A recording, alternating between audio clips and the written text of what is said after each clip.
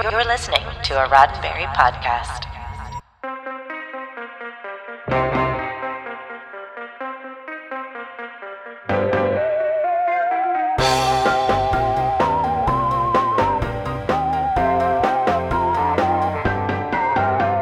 Live TV is a hell of a thing.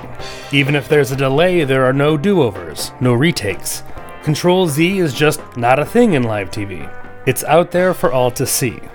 The early days of TV, before videotape became a reliable, practical, and affordable reality for most broadcasters, are littered with legends of foul-ups that wound up on the air. And this is one of them. I'm Ryan Myers, and this is your Sci-Fi 5. 5 minutes of science fiction history for January 18th, the day in 1952 that American TV's first science fiction anthology show, Tales of Tomorrow, adapted Mary Shelley's Frankenstein. Of course, we've done an entire Sci-Fi 5 on the subject of Mary Shelley back in our August 30th, 2022 edition, and the first order of business is to remember that Tales of Tomorrow wasn't just an anthology, but a half-hour anthology. To say that this is a very basic adaptation that gets the bare bones of the story across would be an understatement. If you subtract the time set aside during Tales of Tomorrow for advertisements, especially from the show's name sponsor, Chrysler Watches, the makers of the show were left with 20 whole minutes into which they had to cram Shelley's story.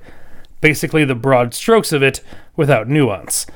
You're not quite 4 minutes into the show before Dr. Victor Frankenstein is in his lab trying to create a new living being. At just over the 5-minute mark, Lon Chaney Jr. himself throws off the sheet that had previously been covering him and stares right into the camera. Yes, that Lon Chaney Jr. The Lon Chaney Jr. who had already played the Wolfman, the Mummy, Count Dracula, and yes, Frankenstein's monster on the big screen. Maybe it wasn't much of an acting stretch for one of Hollywood's original monster actors, but it was a casting coup for Tales of Tomorrow. One that the episode's director might have regretted by the time the show was over. More on that after this.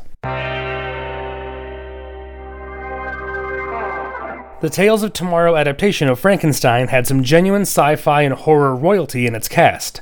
Lon Chaney Jr. was back in the scaled-down for live TV makeup of Frankenstein's monster.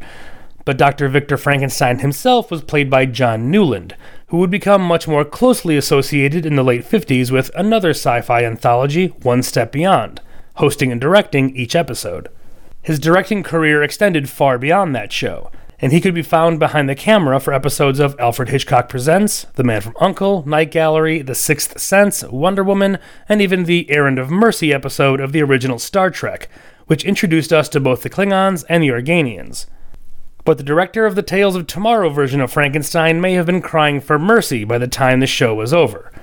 Accounts as to what exactly happened differ. Some say that Lon Chaney Jr. was merely confused. Others claim that the actor had been drinking heavily before the broadcast began. When Frankenstein's monster breaks out of his creator's laboratory at about the 9-minute mark, Chaney does convincingly portray the poor creature's bewilderment at the people and things around him. And considering that it was basically a very budget-conscious live theater production, the monster can't really do a lot of destroying. Props and furniture cost money. At one point, while terrorizing the denizens of Frankenstein's home, Chaney, as the monster, picks up an antique chair as if he's going to smash it over someone or something, and then he sets it down, muttering something under his breath.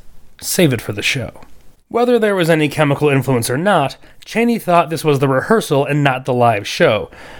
Or maybe he just made a creative decision that the monster really had a thing for nice chairs and live theater. Either way, the story of Frankenstein's monster is all over at around 19 minutes, leaving a little time for an announcer to pitch an ad for luxury timepieces. While it went out live, warts and all, this version of Frankenstein was captured on kinescope film, so you can pull up a chair, maybe after momentarily threatening to smash it, and see it all again. This has been 5 minutes of science fiction history, your daily Sci-Fi 5 for January 18th. Sci-Fi 5 is produced by Roddenberry Entertainment.